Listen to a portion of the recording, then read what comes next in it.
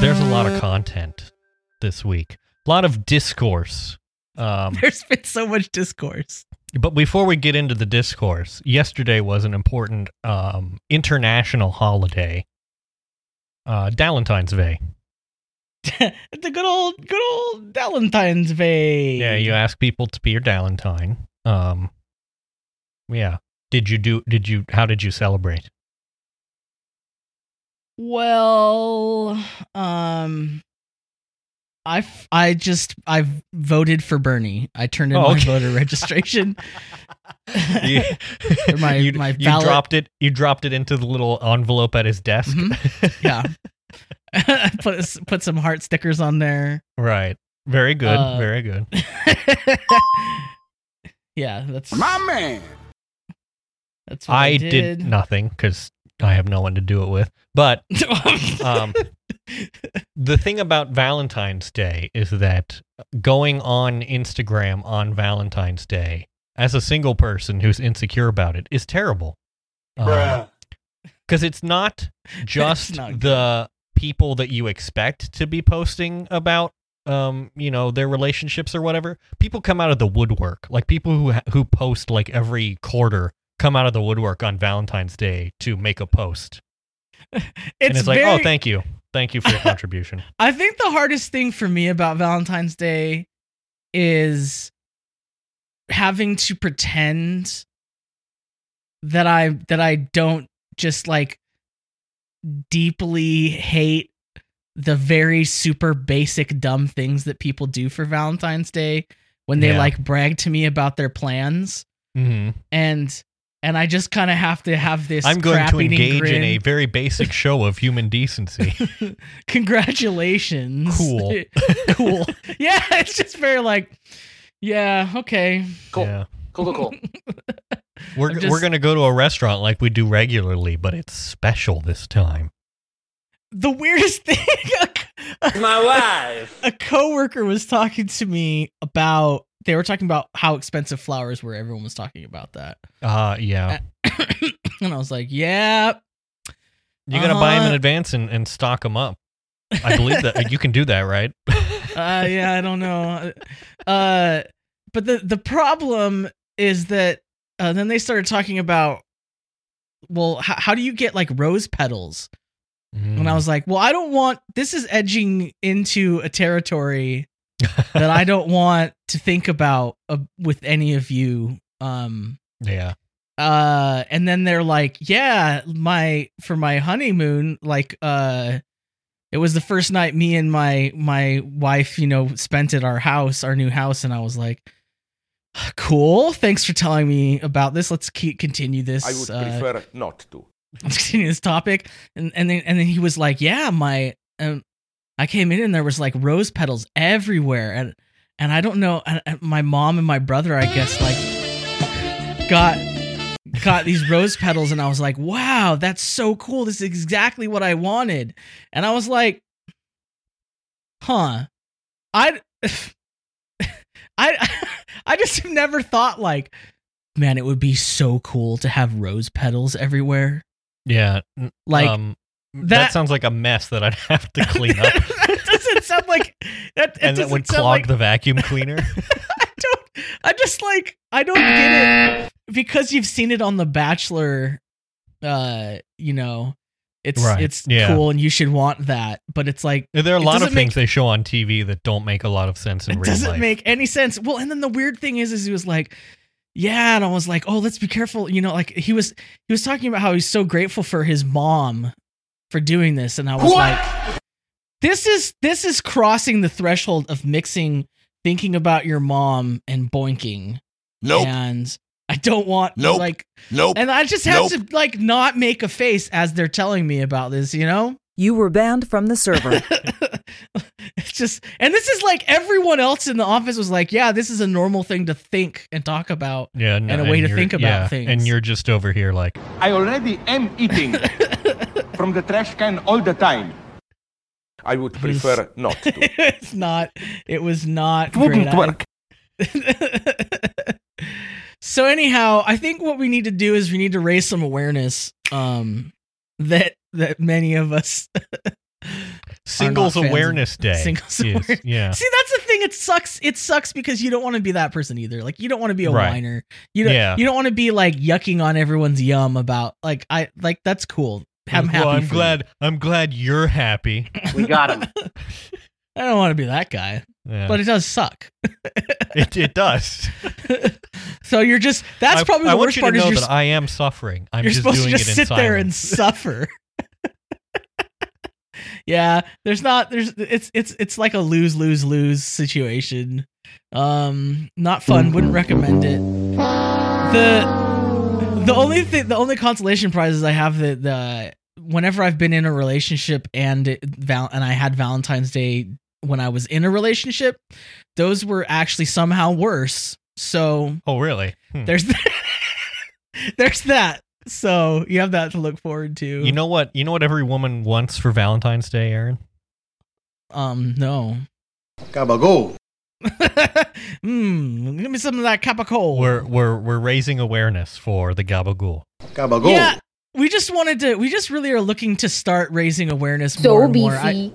I heard at the Oscars this really powerful moment where Really important to raise awareness. They talked about how important it was to raise awareness, and it really clicked with me that like You know we what don't really- we're doing right now? raising awareness. We're raising awareness of raising awareness. Wow. I know. Wow. I know, buddy. So you, I mean, that's Webster's dictionary defines awareness as. Now I'm not Okay. allowed to read this. You're not allowed to read this. So I want you to guess. I'm going to read this article, and then at some point I'm going to ask you to guess who do you think it's talking about. It can't be done. You're crazy. Oh, you're right. On to the next segment. No, so this is our reading series. This is an article in Vox entitled "It's Time for Hillary to Say I'm with Her," and you're probably thinking already. You're like, okay, got an idea. Uh-huh. So, as a trailblazing woman in public life, a lot has been asked of former Secretary of State Hillary Clinton in the past 4 decades. She's been forced to play the role of supportive wife and smile through humiliation. She's been held to a higher standard than most men in office, enduring marathon sessions in front of hostile congressional panels for dubious reasons. Through all the indignities that come with being a woman in politics, she's put her principles and party first. Okay. It's understandable that Clinton might have had enough. But if she believes what she's been saying about Senator Bernie Sanders, she needs to convince herself she's wrong. Instead of attacking Sanders, as personally satisfying as that might be, she needs to be bigger. She needs to stand with... All right, give me your guess.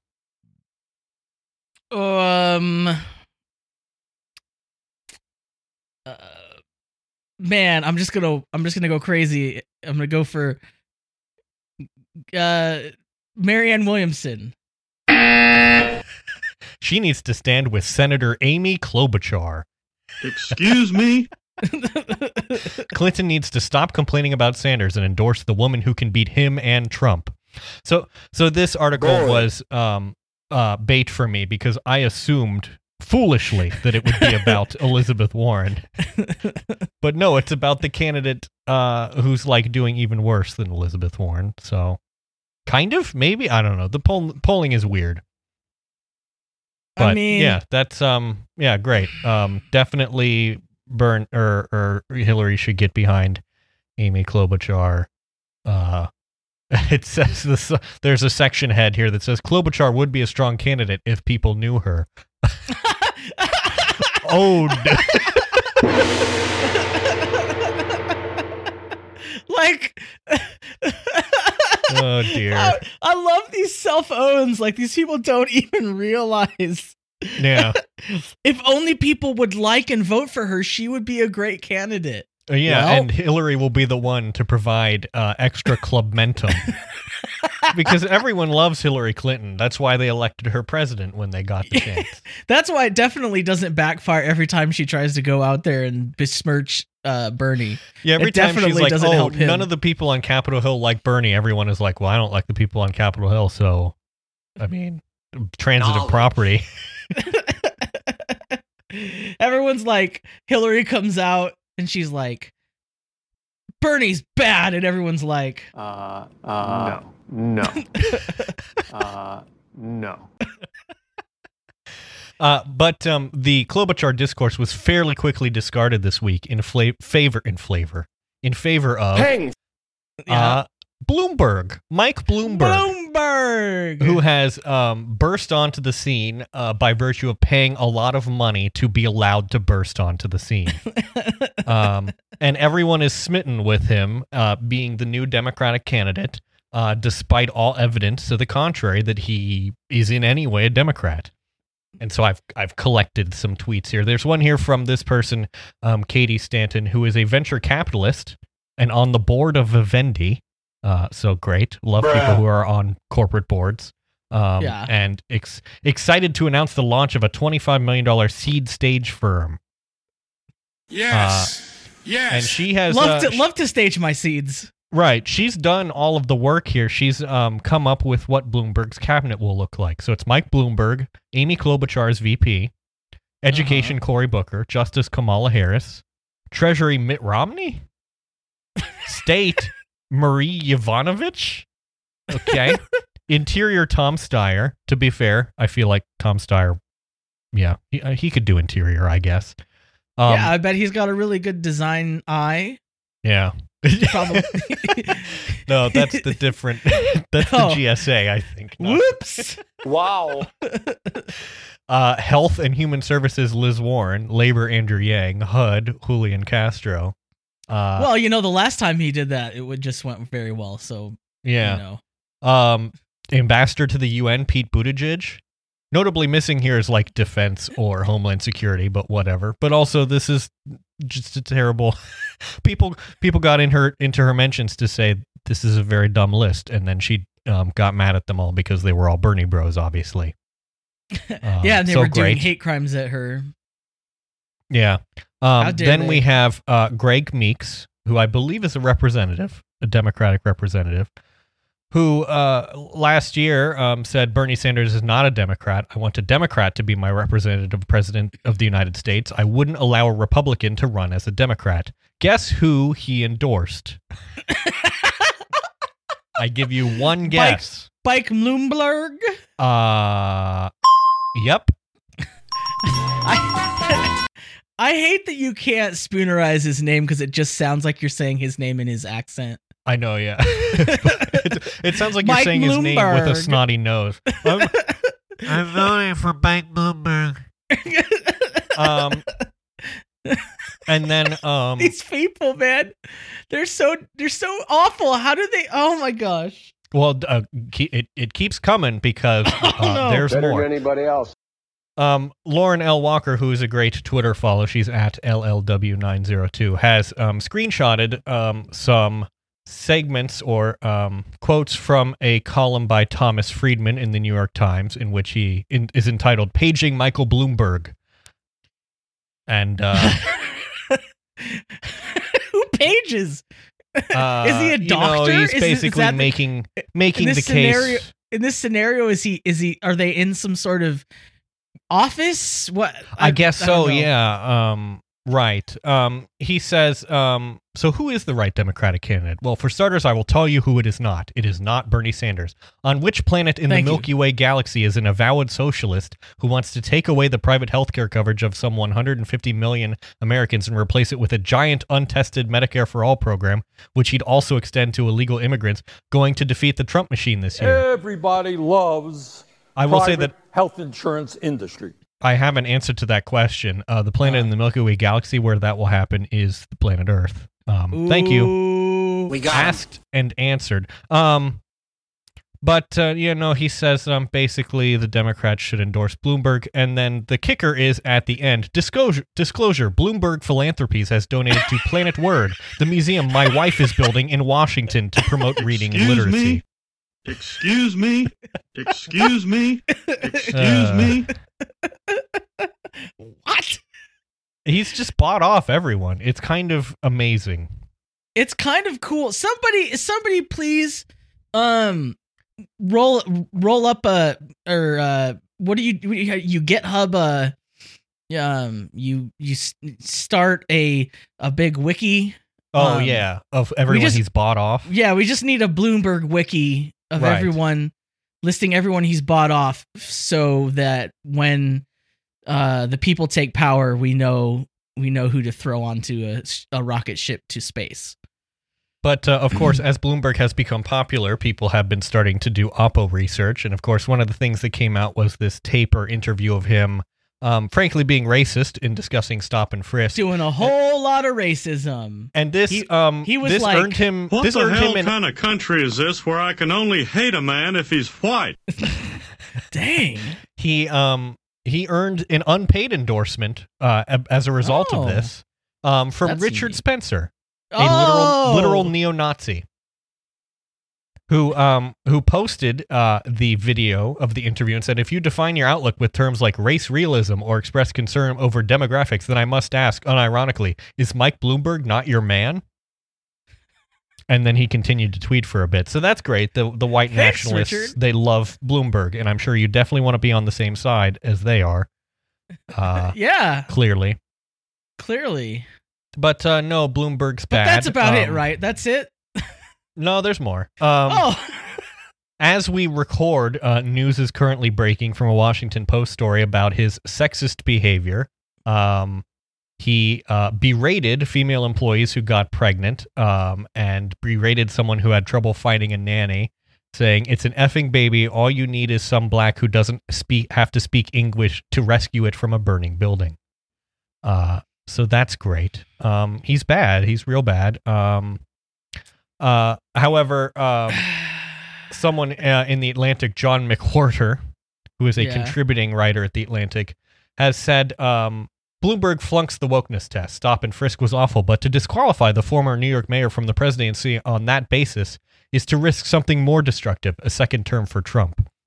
And then the lead here is the American left about to prioritize virtue signaling over keeping an unqualified monomaniac from a second term as president? So yeah, just replace one racist with one slightly less racist. Yeah, I had a tweet about this the other day that I think pretty much summed it up, and it was, oh man, I did a lot of tweeting. Just voting for a eugenicist billionaire authoritarian New Yorker to own the Repubs. Yeah, exactly. Yeah. A great... I think Mike Bloomberg is a Republican. He literally is a Republican. He endorsed George W. Bush for president. My favorite thing about all this stuff is that, these all this stuff comes out about Bloomberg, and it's like new, breaking, leaked documents, leaked thing, and it's like stuff that like has been just sitting on the internet for like 5 to 10 years. Right. It just hasn't been relevant until now. Yeah. But everyone's acting like this is new or they're breaking something, but it's like, no, everyone knew this guy's a cretin. Yeah. But he just was a billionaire, so none of you cared. But it's okay. He's just paying people to shill for him and whitewash or erase history regarding his background. And he has a lot of money, so he will continue to do it. Vote blue no matter who, so if he wins, he wins, Yeah. Fair's fair. I fully support him. He's like my third choice or whatever.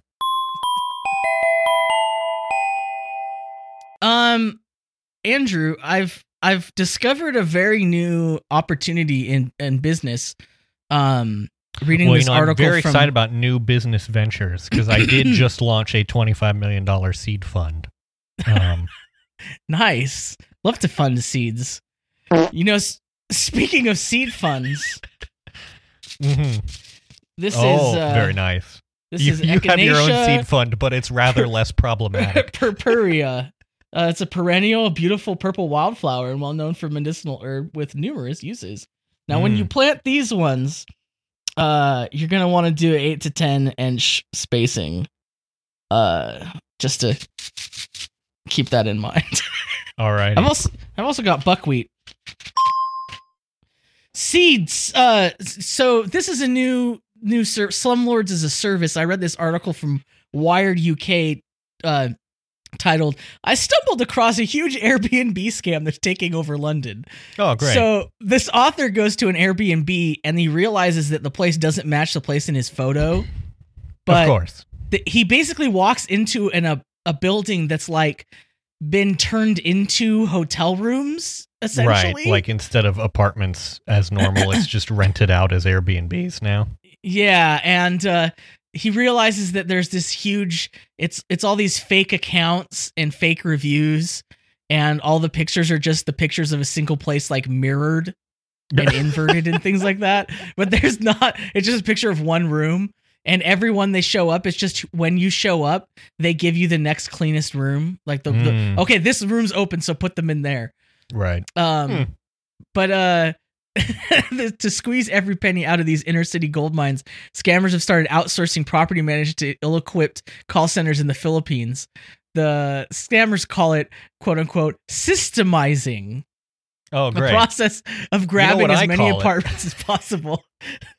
I call it a race to the bottom. It's just crazy that what it is they're just basically finding a more efficient way to be slumlords. Liberalism. Every time some liberal or, conservative person talks about the wonders of capitalism, and they always go on things like Airbnb and Uber and Lyft wouldn't have happened without capitalism. Airbnb and I'm like, gives you choice. This is not good. I don't think you have the facilities for that, big man. It's very bad. So, but I don't know. Basically, don't be careful. Yeah. Double check. Double check that. Yeah. Well, in other news, we wanted to just follow up and talk about the current Bernard discourse.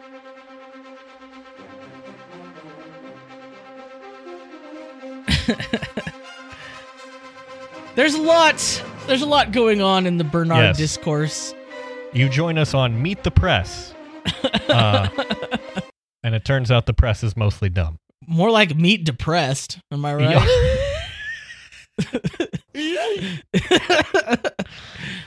Okay, so we got four sections here.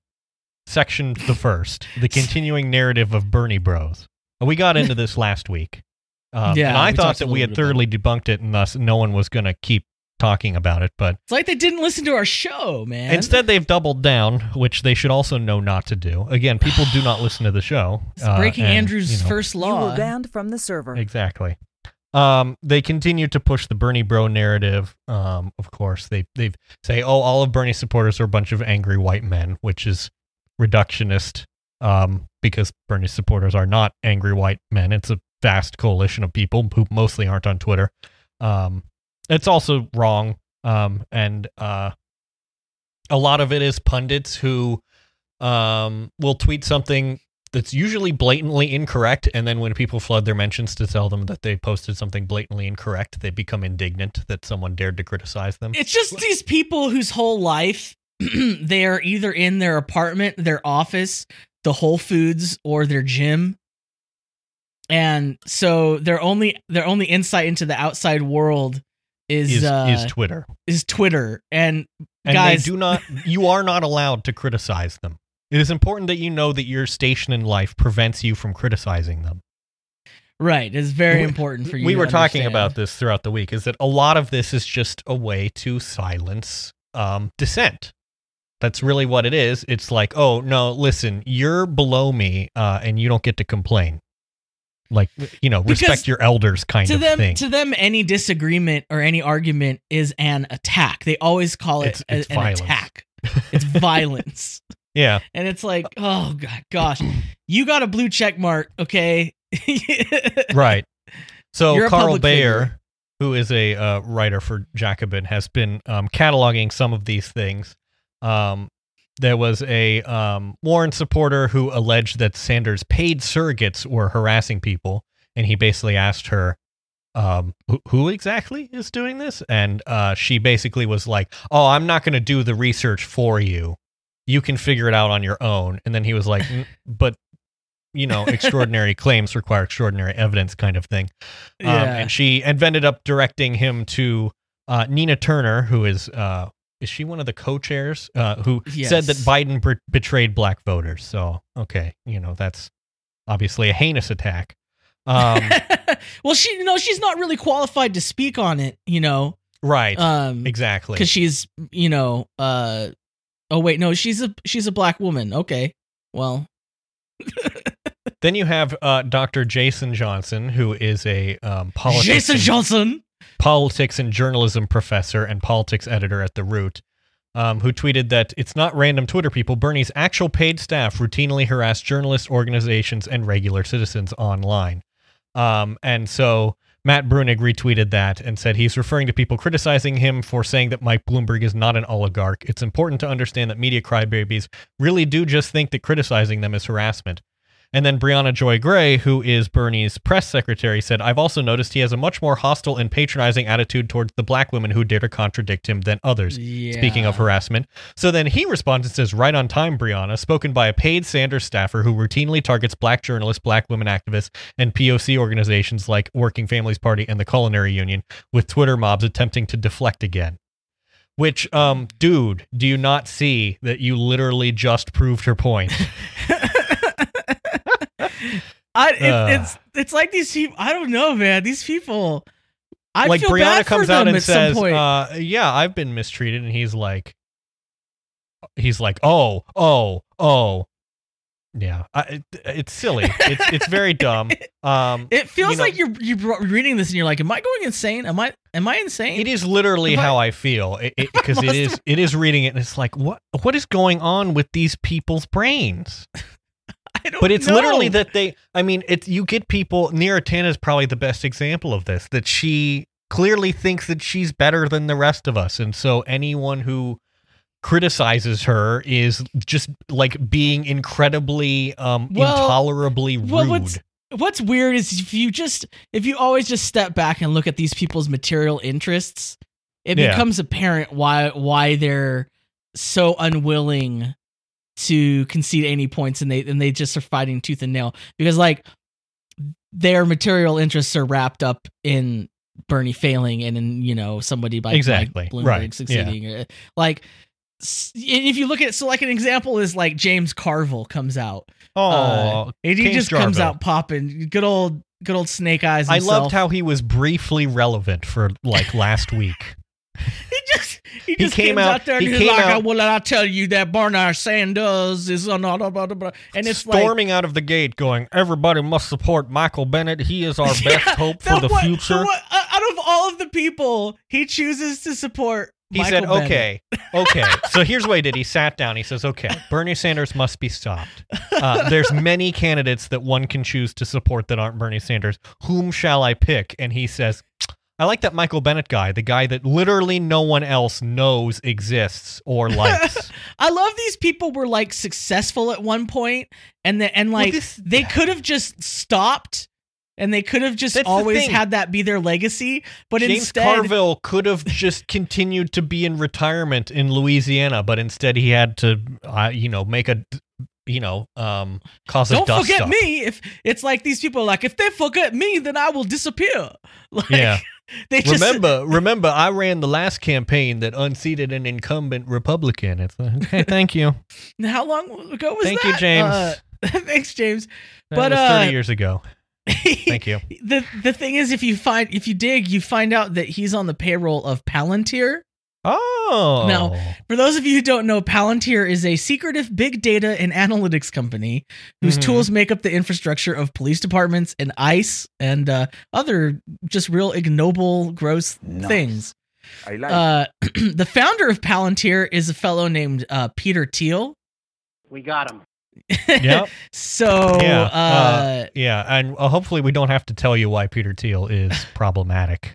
Yeah, you can go research that for yourself. But the thing is, I'm not going to do the research for you. You can do it yourself. What's crazy is what James Carville did is he helped Palantir, basically worked with the city of New Orleans and their police department to do all these like this invasive data mining and crazy like just end of the world like apocalyptic crap in Louisiana. Yeah, that's great. New Orleans, a city with a large black population. I'm sure that that wasn't that definitely wasn't a factor in any way. So yeah, James Carville. Bye-bye. I like this quote. In an interview, Carville told The Verge that he was the impetus for the collaboration between Palantir and New Orleans. I am the sole driver of that project. It was entirely my idea. James, you never, ever. And Jim, come, Jimothy, sit down. Oh, he'd love to see it. Never, ever take sole credit for doing something deeply problematic and evil. But I just love when they do it because they think it's a good thing. They think like everybody's like, yeah, this rocks. I think it was a great idea that we use big data to figure out which of the black people we should keep in jail for longer. So the other in the next section, what is this, section 3? Oh yes, part the third in the Bernard discourse. Yeah. So I have often quoted from Mel magazine, mostly on non-political issues, but the discourse has been overtaken by politics, and so Mel has actually had some good articles. And this one this week was entitled "Socialism Doesn't Mean Living in a Cardboard Box." Subhead: Every supposed gotcha for Bernie is dumber than the last. So this is in relation to, I don't know if you saw this. Someone posted a picture of Bernie in like first class in an airplane this week, and then it was revealed that in fact they took the photo in 2018 and had posted it then and were just reposting it this week, which I'm sure is totally not at all nefarious.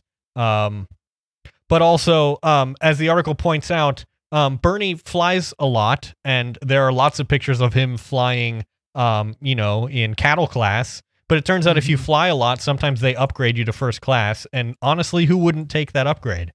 I mean, would you, Aaron, if given the chance to fly first class, what would you do? Listen, Andrew, my people use every part of the plane. Okay? Exactly.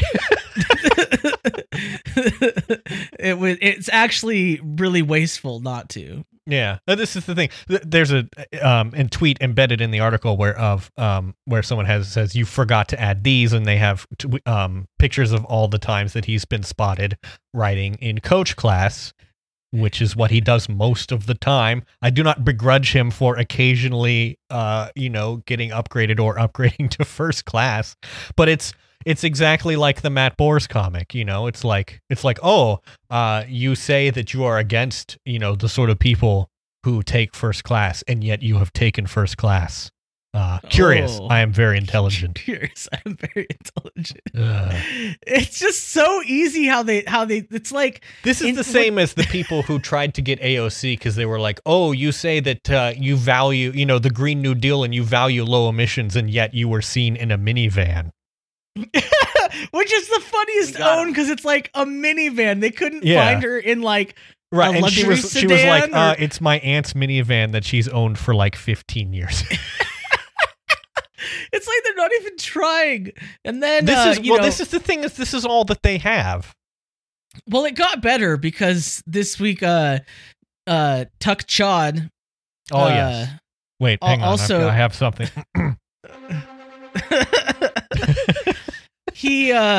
Tuck Chod, moderator of Pete the Mess. He called Bernie supporters his brown shirt brigade. Oh, that which is okay. Super cool. Bernie's family definitely wasn't murdered in the Holocaust. What that demonstrates to me is that he just doesn't remember his history correctly. Maybe if you want to be proper, you would say that he has a red brigade. Come on, like if you're going to make ridiculous accusations with historical parallels about Bernie Sanders, there's like actual historical parallels. At least do it properly. They're red brigades. They're not brown shirt brigades. Thank you. That's the Italian fascists, first of all, not the German fascists, not the Nazi Party. The brown shirts were the Italian fascists. It makes my head hurt as someone who cares about this sort of history. It's just like, oh my God. And these are the people who are on TV because they're nominally smart. Like the whole reason these pundits are considered pundits is because they're supposed to be smart. Wait, the brown shirts were German. That's right. Black the shirts were the Italians, right? I I guess who can remember? Yeah. It was black shirt was Italian fascism. Ah. I mean, but the gosh, SS look wore at the black logo. shirts, and that's what I'm Look at the thinking of. logo of the black shirts. Say what you will about fascism. They had a pretty lit design aesthetic back then. Well, they got Hugo Boss to design the And now uniforms. they've gone from this. They've gone from basically Hugo Boss to Groiper. Yeah, which, it's a pretty crazy fall from grace. Yeah, man. Call it that. Hashtag do better. We regret there. I will say that I was thinking black shirts referring to the SS, which did wear black. But you're right, the SA wore brown. Yeah. I think that's what he's talking about. Yeah, Either way, whatever. not cool. Either way, still incorrect. Again, if you're going to... the ideologically correct color would be red. Yeah. Thank you Get your and shirt good night. straight. Get your hashtag get your shirt straight. Yeah. Iron it out. Oh, yes. Very good. Final part here, part the fourth. Yeah, part the fourth. This is the end of Bernie discourse, I promise. The tweets about how Bernie is doing bad, actually, despite all evidence to the contrary. Wow. We have Pete, after winning Iowa, is almost beating Bernie in a state Bernie won 4 years ago by 22 points. Under any normal standard of assessing the Democratic race, Pete would be called a frontrunner. And a frontrunner is definitely what you call the person who did not come first. That's the second place winner is the front. There were runner. some great replies to this. Ashley Feinberg replied, Hillary Clinton hasn't lost a single primary yet. Under any normal standard of assessing the Democratic race, Hillary would be called a front runner. And then Leon, the guy with the duck avatar, says, can you explain a little more, please? I'd like to see the next sentence your acorn brain comes up with. But this is funny because, what's the important context that's missing here? In New Hampshire in 2016, there were 2 candidates running for the Democratic nomination. Right. And this year there were 800 candidates running for the Democratic nomination.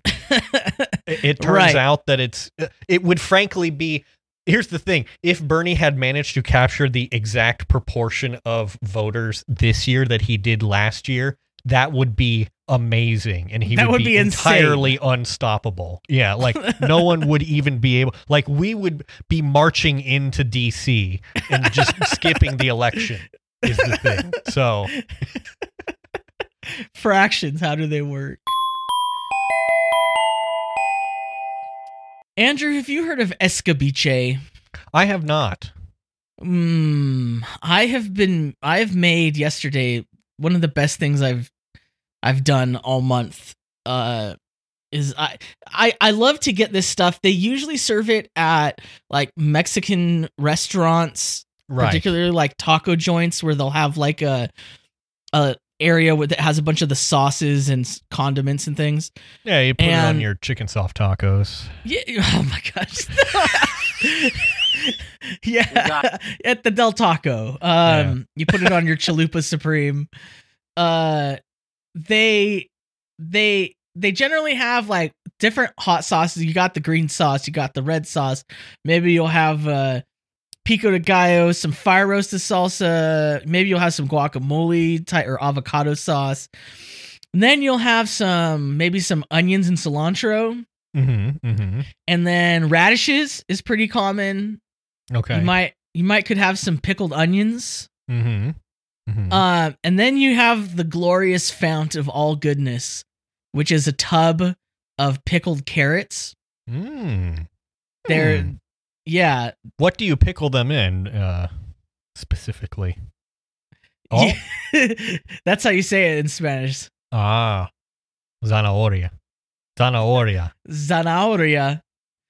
You pickle good. So it's pickled in vinegar, but it's got it's carrots with jalapenos and onions. That does sound good. They're usually kind of sliced across diagonally a little bit. Julienne.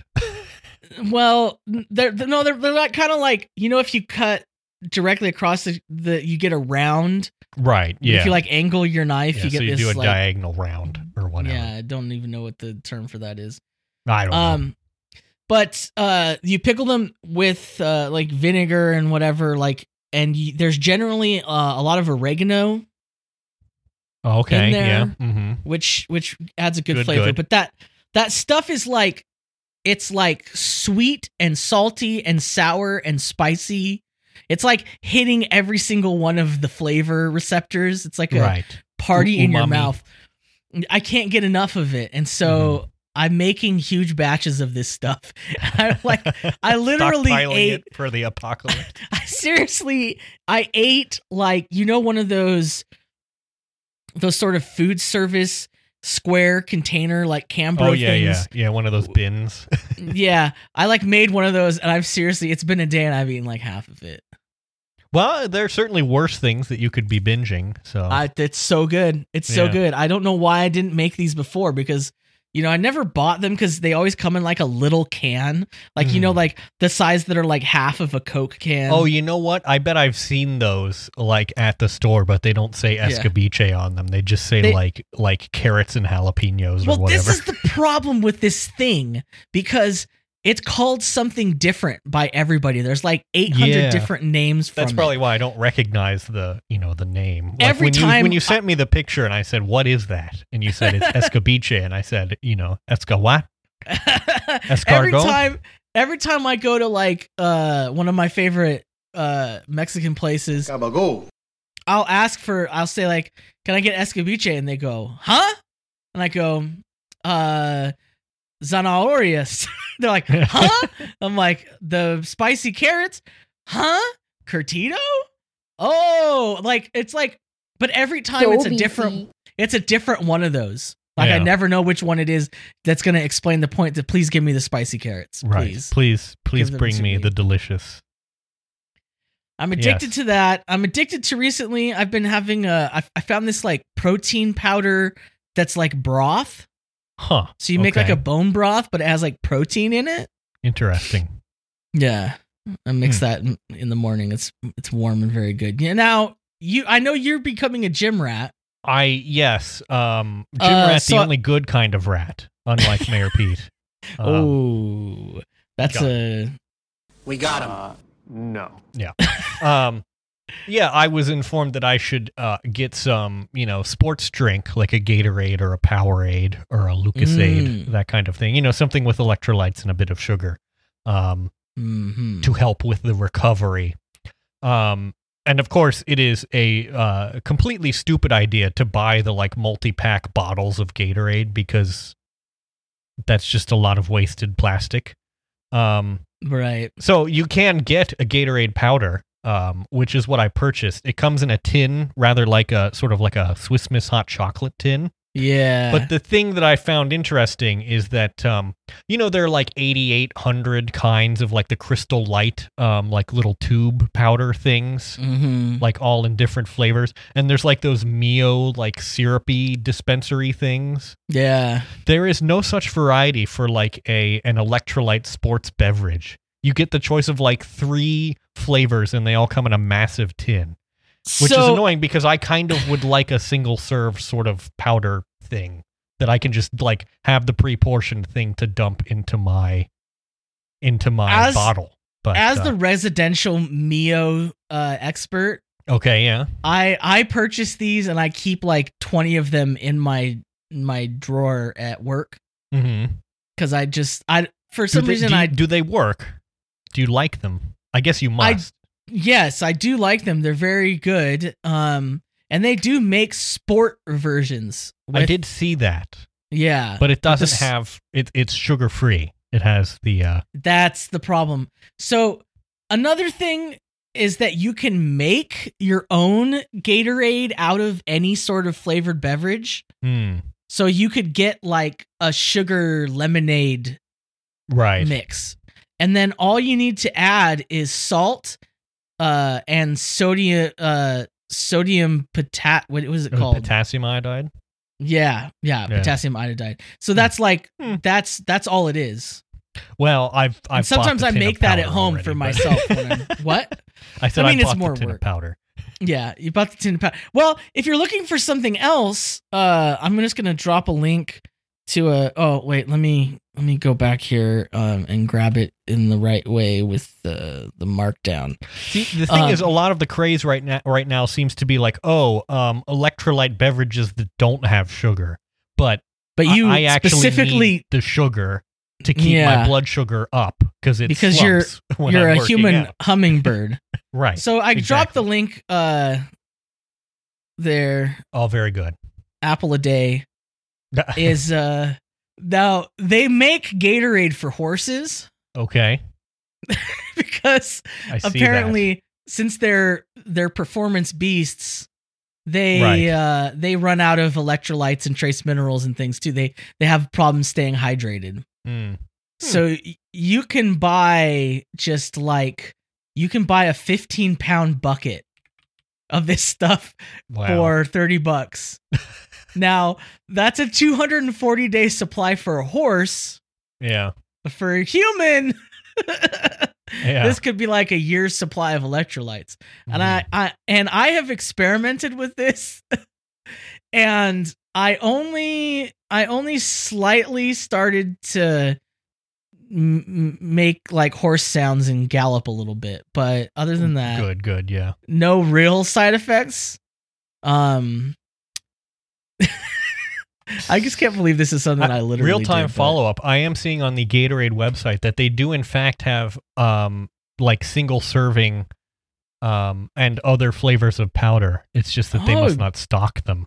You just have to subscribe to the Gatorade subscription service or something, probably. Exactly, yes. Yeah. Subscribe and save. Subscribe and save to Gatorade. Yeah. Yeah. Oh. It's interesting. Powders. I might have to see if I can obtain some of it. So we've talked about in the past, if you go back to an episode, Big Dog and the Strivers, it's in season 1. Yeah, season 1, episode 9, yeah. We laid out a theory of strivers. This is Andrew's theory of strivers. What are strivers?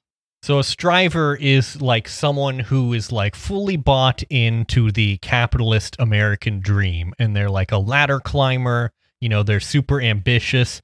They're like they're like trying to make good with the boss and all that stuff, working late. Like the only thing they have on their mind is trying to climb the class ladder or whatever. Their email signatures say something like grind every day or something. Right, exactly. You know, like a Gary V type, like that's an extreme kind of striver, you know, but yeah, they'll have some sort of inspirational That's quote. like the shaman of the strivers. Right, yeah. Well, that's like a subgenre of strivers called hustlers, but yes. Yeah. This is like r/r get motivated, whatever people. Right, and so strivers, the side effect that they have is that they have to make you feel bad because it's important for them that they need to know that they're better than someone, probably you. Because that's the way that they can perceive that that their striving is succeeding. I think strivers, their way of measuring themselves is to know where they stand in the game. Right, it's like a pecking order kind of thing. Yeah, exactly. They have to know where they are, and they have to feel like they're above other people. Right. And you start to see this, like, when you really think about it, you start to see people like, oh, they're a striver. That's their thing. Like, that's what motivates them. Yeah. Once you sort of know what to look for, you start seeing it in a lot of places, or those kinds of people. Like, it becomes clear, like, oh, that's why they're that way, or that's that kind of person. Is there a striver? Mm-hmm. And I've been thinking lately, and apparently so have a lot of writers, about how this applies to a couple of the candidates, most notably Municipal Peter, who I would say is a textbook striver. Yes. And there was, yet again in Mail Magazine, an article entitled Why Progressive Millennials Can't Stand Pete Buttigieg. And I put a quote in here that says, for fellow millennials, they have a more visceral contempt for Pete, informed by both their experience of American adulthood and the memory of growing up with peers who embody Pete's brand of white-collar smarm. He's the ruthless climber who wants a promotion at any cost, the rat who will sell you out the second you stop being useful to him. He's the guy with opinions that shift according to the room he's in. He did well in debate club because he had the knack for disingenuous rhetoric, for some reason he prefers to rip up a cinnamon roll and gnaw on the pieces. And in that piece, there are a lot weird. of. It says a lot about a person's like control. Like I've known a few people with like eating disorders. Yeah. And it's something that they did a lot. And they specifically told me like, oh yeah, that's because it's like I have to control my food. Like I'm showing that I'm in charge. And it's like you see someone like Mayor Pete doing that and you're like, well. Right. And there are a lot of very funny embedded tweets from millennials making fun of Mayor Pete in that article. But the one I like best was this person who tweeted, Pete Buttigieg is like if LinkedIn was a person. It's so true. Yeah, I mean, I've described him to coworkers as a walking resume. So, yeah, it's great. We love it. There's also a Vox article hitting on much the same points. But you extended this you extended this metaphor to Liz Warren, who you have deemed the Lisa Simpson candidate. Yes, so Liz, here's the thing, a certain generation of people, you kind of can't blame them for being sort of strivers. Right. Because it's like that was the whole thing they were born into. And it sort of worked for them, you know what I mean? Because they only had to pay like $10 to go to college. Right. You know, and like the system was kind of like rigged in their favor.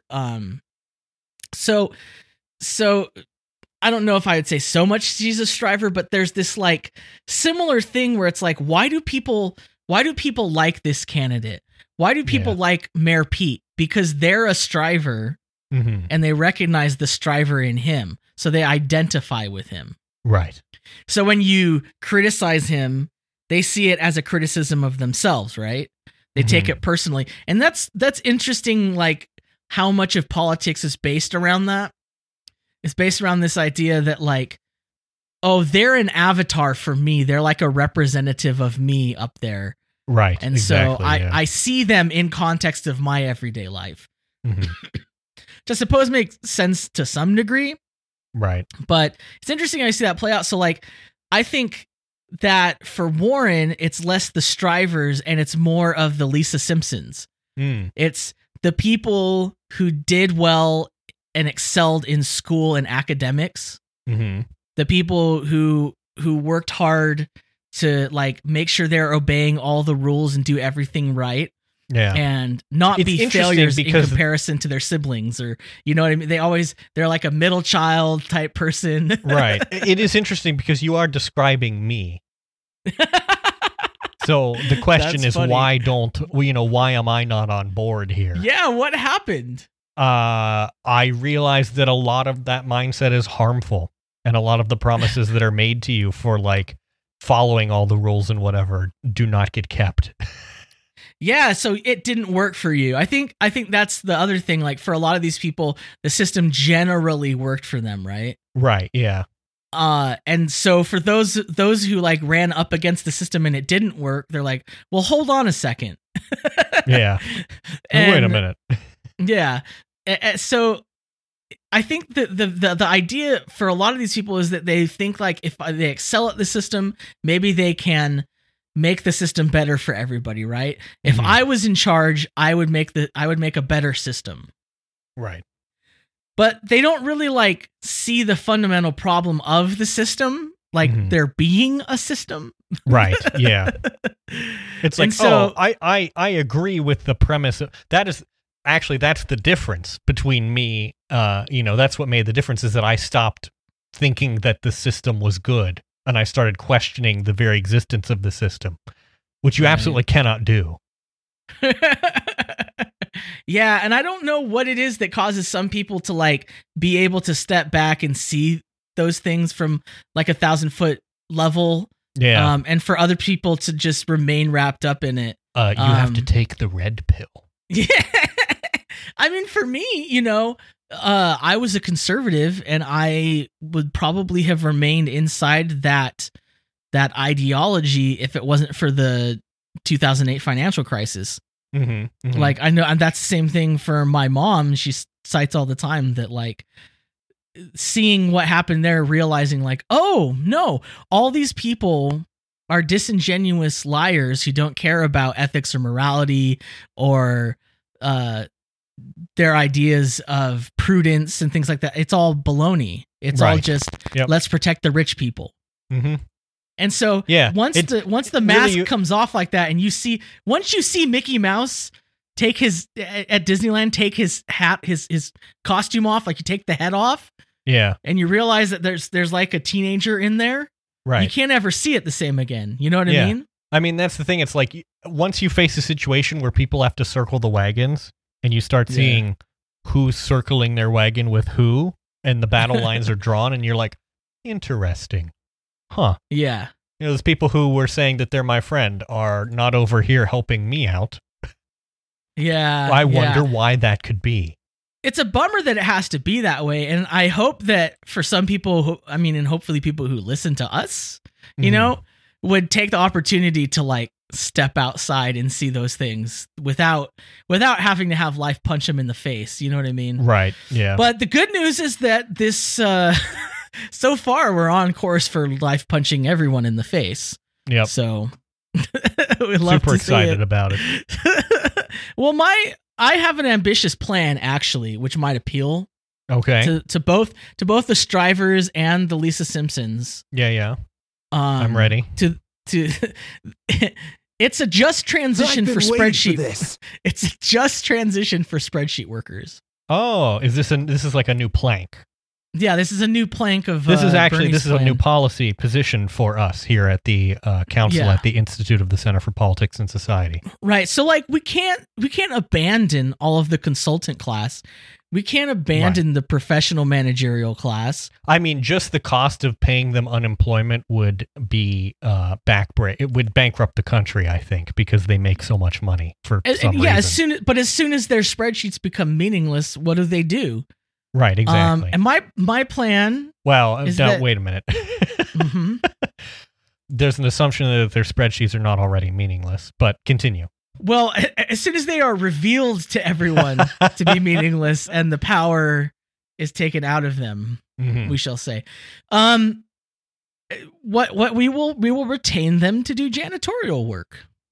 Oh, very good. I think they would find a lot. I think they'll find a lot of meaning in that. Yeah, I hit the wrong button. I think they will. You know, I think it's a very diligent task, much like working on spreadsheets that you can really just focus and get into a flow state on. And Tile has rows and columns, much like Excel. Yeah, it's just different rows and columns. Right, exactly. I mean, and you don't have to worry about pivoting. Well, you might have to worry about pivoting tables. You might have to pivot table. I love it. We went for the same joke. That's it. I'm calling it. I have no idea what I'm doing.